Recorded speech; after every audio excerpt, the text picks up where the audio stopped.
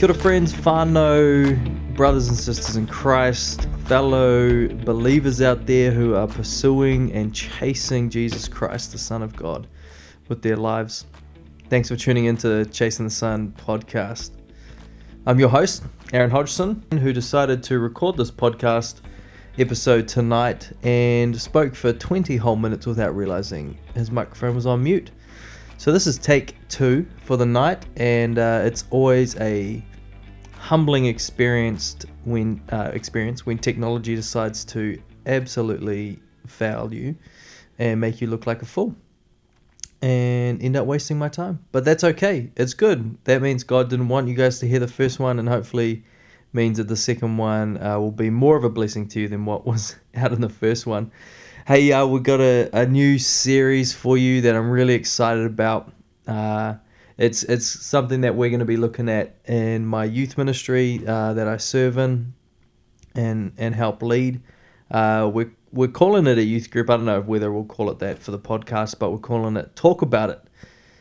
You know, I have a real privilege of being youth pastor here in Cambridge in our youth ministry at Raleigh Street Christian Centre, but part of my role is serving in the local high school, helping young people just journey with them as they go through the funds, challenges, ups and downs of high school and teenage years, and it's been an interesting time with the pandemic doing all that kind of stuff as well. Last term I started trying to listen a little bit more to what our young people were saying, but also how our young people were saying it. And something really dawned on me, which I don't think was new to me. It was kind of already sitting there, in part because I am guilty of it myself, and was as a teenager and even as an adult. But it was something that I noticed it was quite bad, and it was the way that we talk about each other, the way that we talk to each other, and the way that we talk about ourselves. It was just our talk in general was really, really bad. And I was just listening to young people and just thinking to myself, man, why is it that we just talk so poorly to and about each other? And yeah, so I kind of just was seeking God over it, was praying about, what series we were going to do, term 2, and just a few passages of scriptures popped into mind, and I was like, yep, this is the one. The first one that came to mind was Ephesians chapter 4, verse 29. It says this: "Let no corrupting talk come out of your mouths, but only such as good for building up as it fits the occasion, that it may give grace to those who hear." And I was reading that verse and I was thinking, man, that is far from the way that we talk about each other. And I wasn't just talking about it in schools. For me, it was listening to young people at youth group, the way that they talk about each other, the way they talk about others at different youth groups, all kinds of stuff. And I thought, man, what are we going to do to change this? What do we need to allow God to do to change this? And so that verse was one that came to mind. This one in James chapter 3 really was kind of the main one in a sense for me, because I think in one sense it really highlights what the actual issue is. And so it's James chapter 3 and it's verse 9. It says this. It's talking about the tongue, and just before verse 9, it talks about how every bird and beast of the field and reptile and sea creature can be tamed and has been tamed by mankind, but no human being can tame the tongue. It is a restless evil full of deadly poison, right? That's not a nice way to describe part of your body, one that we use a lot for speaking and talking and doing all sorts of things. And James says this is what we do with it. With it we bless our Lord and Father, and with it we curse people who are made in the likeness of God. James kind of, for me, as I read that and I read the whole passage of chapter 3, particularly verses 1 to 12, where he's speaking about the tongue. You think about James as a whole, you think about later on, he speaks about, why is there quarrelsomeness in you? Why do you fight? Why do you do all these things? Well, it's because you are jealous and you desire the wrong things, and there's something in your heart. Well, what James is setting up for us here in James chapter 3 is that there's a contradiction between the way that we speak about God, the way that we bless God, the way that we want to raise him up, worship him, praise him, lift his name on high, help people know who God is. And then in our very next breath, either as we leave church, as we leave youth group, as we're finished talking with a Christian friend, we begin to tear people down, and we use our words to tear people down. So in one mouth we want to lift up God, but then we tear down the very thing that is created in his image, which is something that we're going to chat about in a future episode. What does it mean to be created in the image of God? Because I think that is going to be very helpful for us to understand how we are to speak to each other, and about ourselves. And so there's a contradiction here, and James is trying to point it out. He uses some more illustrations to help us understand what the true problem is. He goes on to say, in verse 10, "From the same mouth come blessing and cursing, my brothers and sisters. These things ought not to be so. Does a spring pour forth from the same opening both fresh and salt water? Can a fig tree, my brothers, bear olives, or a grapevine produce figs? Neither can a salt pond yield fresh water." What James is kind of saying to us in one sense is that because these two things are a contradiction, one of them does reflect our true nature. One of them reflects truly what is in our heart. And so then the question is, well, which one is it? Some would say, well, the truth is the worshipping of the God. That's the true thing. And the other one is just an abnormal part of life. That I don't normally do that. Sometimes it comes out, And I think for some believers that will 100% be true. That there are still we can't fully control. We still get angry, frustrated, we're tired, we're hungry, whatever issue it is. Someone's just really irritating us and things come out. But if we're someone who on a regular basis tears people down, gossiping, lying, hurting people with our words intentionally, sometimes even unintentionally, what this reveals is that is our true heart nature. That we don't truly understand, that people are created in the image of God and we are to raise them up with our words. But on the other hand, it shows that potentially our hearts have not been changed. Our hearts have not been changed by the power of the Holy Spirit. And this for me is just something that's so, core to us as people who are chasing the Son, people who are pursuing Jesus, who have been saved by God's grace and kindness and mercy, that we know and understand that there is nothing that I have done to earn God's love and favor in this space. Yet in the very next moment, I demand of others in my life some sort of perfection in order for me to treat them reasonably well. That anytime they make a mistake, that's my God-given right to tear them down, to slander them, and to speak poorly about them. Do you see the contradiction there? That maybe I don't truly yet believe what God has done in my life if I can't offer that very same thing to my brother and sister, to strangers, to my friends, to my family, to other people in my life. You see, I was like that as a young person. I still struggle sometimes with that as well now. But particularly as a teenager, I really struggled with this. I have two older brothers. When I was younger, they were physically bigger than me, more dominant than me. So for me, it was like, okay, well, I'm never going to beat them physically.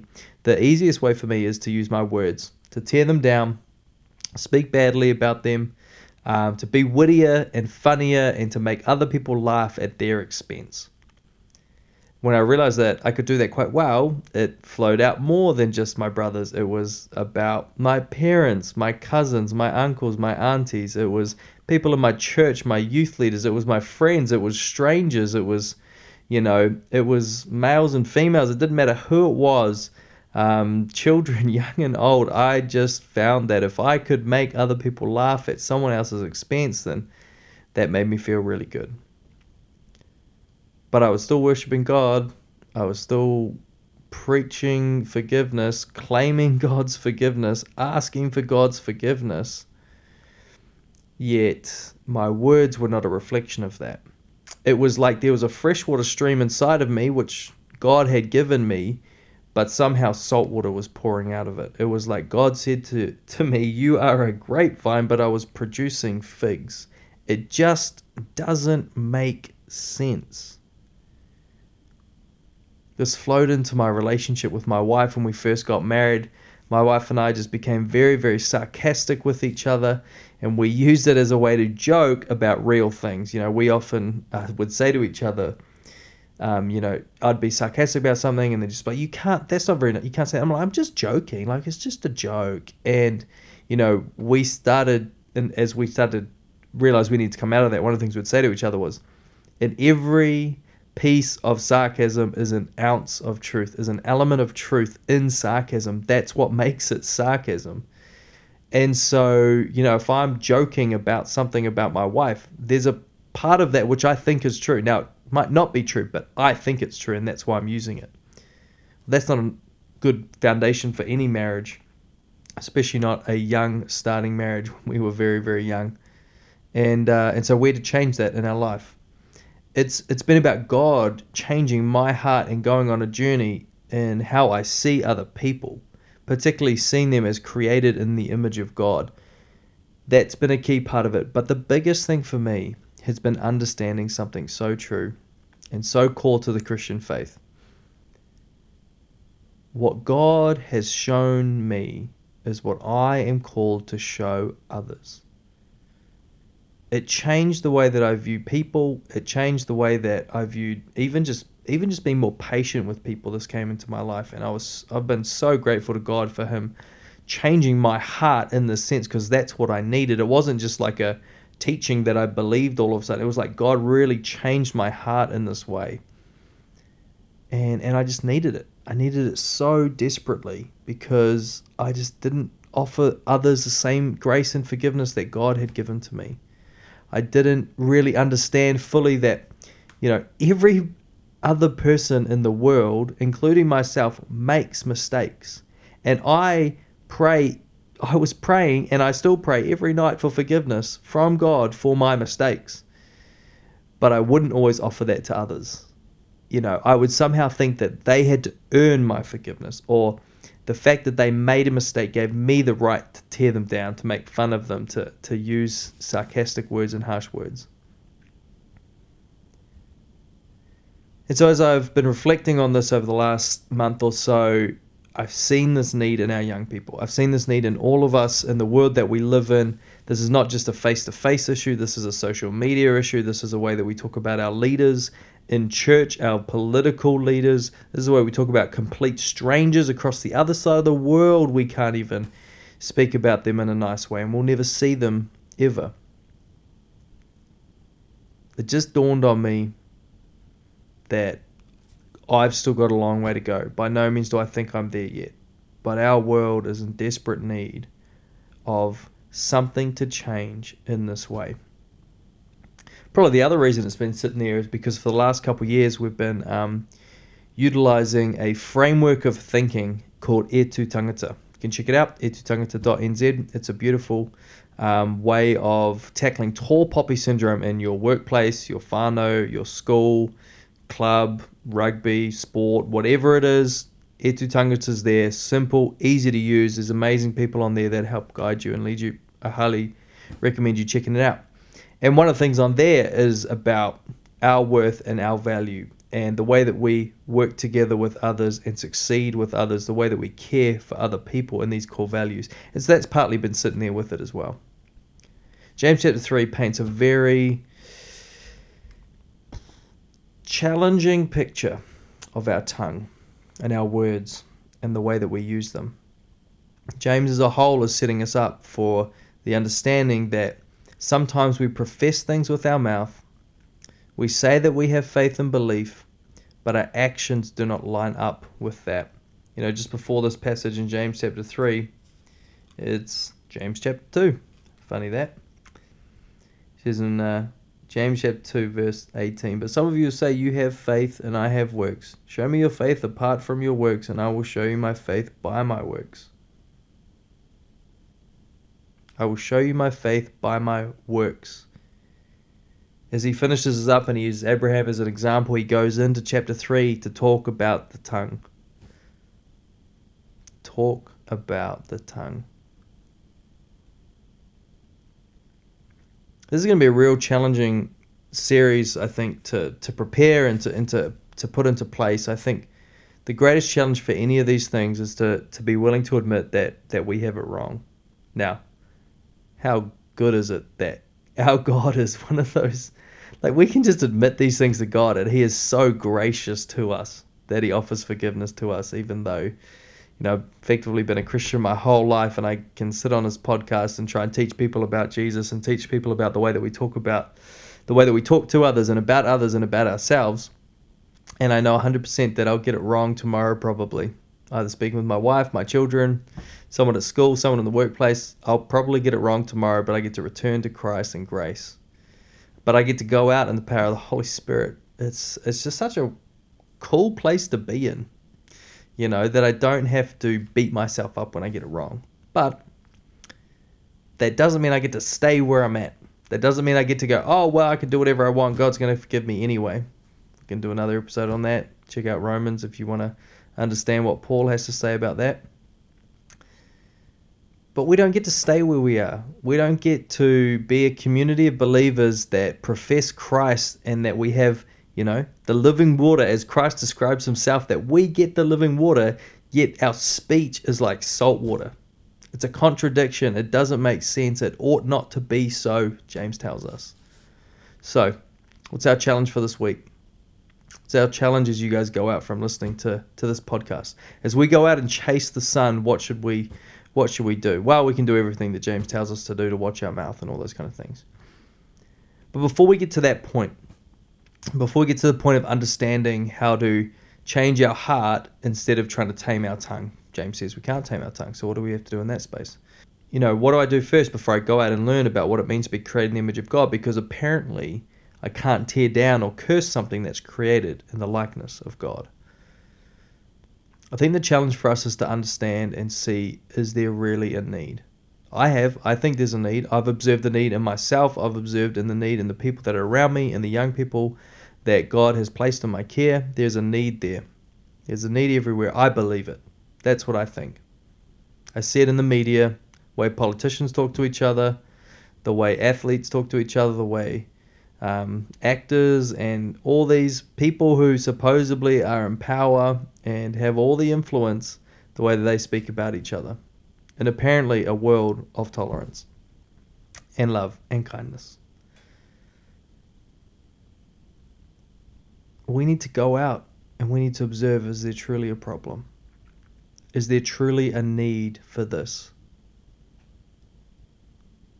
Because I think there is. But if you don't see it, if you don't believe it, if you don't understand it, if you're not fully aware of it, the next few episodes that we do on this is going to be very irrelevant to you, and you might as well not bother listening. You can still listen, but go out and see the need, observe it, and then we can look to God. We can pray fervently. We can understand the scriptures, and we can ask God to change our hearts. Change the hearts of those in our communities. It's got to start within the church, and then we influence slowly out of that. When people start to see a church that is so vastly different from the community that is around us, that is where God will do some work. Last term in church, we were doing a series on Lent. And one of the key things that our pastor was speaking to us about Lent is that God has to do a work in us before he can do a work through us. I think the same is true of this passage that we're speaking about. The same is true of this problem and this need that we have in our world. That God is going to have to do a work in us individually, communally, not sure if that's a real word, but as a group of believers, as small churches, as large churches, youth groups, whatever it is, God needs to do a work in those first before he can start to work through us. But I just can't wait. Imagine if we were able to change our culture. We would truly become that city that is on a hill, that stands out in a world of darkness. How cool would that be? How cool would that be? Hey, we've talked about some challenging stuff. We talked about a bit in this episode, and we're going to chat more on this passage. We're going to look more about what the Bible has to say about our speech and about our talk, the way that we talk to others, and about ourselves. I'm excited for it. It's going to be a lot of fun. It's going to be very challenging though. The Bible calls us to a radical kind of faith. James in particular calls us to a faith that is proven by my works. The evidence of my faith will be in my works, James says to us. It's cool. Thank you for tuning in. I pray this will be a blessing to you as you go out each day chasing the sun. Thanks, team. Bye.